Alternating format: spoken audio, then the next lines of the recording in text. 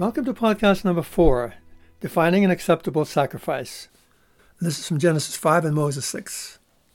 From Adam to Enoch and beyond, righteous descendants of our first parents ministered in the high priesthood after the holy order of God.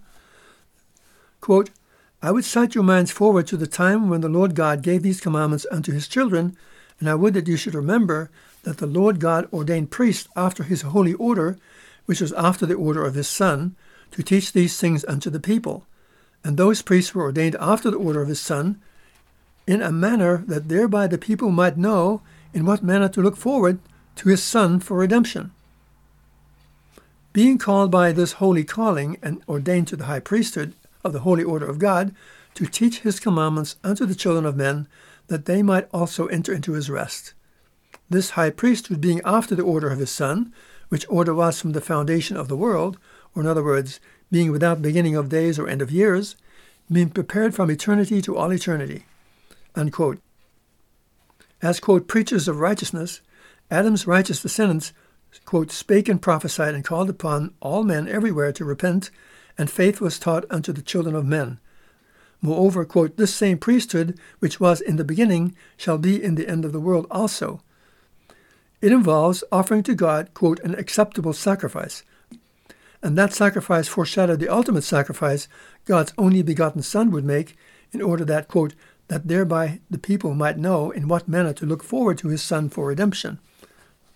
The priesthood after the holy order of God, in other words, formed the vehicle for offering an acceptable sacrifice to God. As the prophet Joseph Smith observed, quote, it is vain for persons to fancy to themselves that they are heirs with those, or can be heirs with them, who have offered their all in sacrifice, and by this means obtain faith in God and favor with him, so as to obtain eternal life, unless they in like manner offer unto him the same sacrifice, and through that offering obtain the knowledge that they are accepted of him.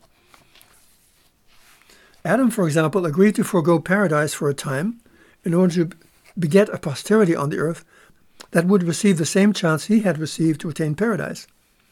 Enoch put his life on the line by preaching to 7 sinful nations to bring out of them a people of God.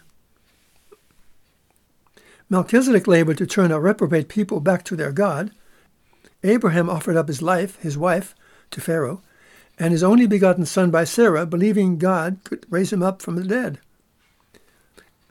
Moses was willing to have his name blotted out of the book of life in order for the Lord not to destroy Israel and worship the golden calf. Elijah escaped the slaughter of the prophets of the Lord and challenged the prophets of Baal to a life or death contest. John and Jesus, 3 Nephite disciples, desired to bring souls to Jesus for as long as the world should stand, and so forth. A classic Book of Mormon example of an acceptable sacrifice is Nephi the son of Helaman, who preached repentance at a time when his people, the Nephites, had corrupted themselves and conspiratorial forces had taken over their government.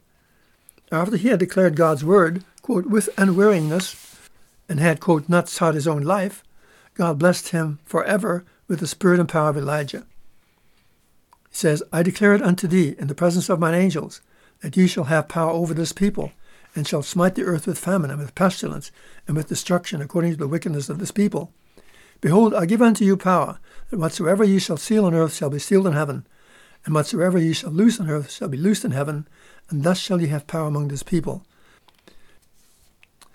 As with Enoch, thereafter his enemies could not withstand him, and God's Holy Spirit conveyed him from place to place as he fearlessly preached God's word to his people. Again, much of this material is taken from my book End Time Prophecy, the Judeo-Mormon Analysis, in this case pages 215 through 218. Thank you for listening.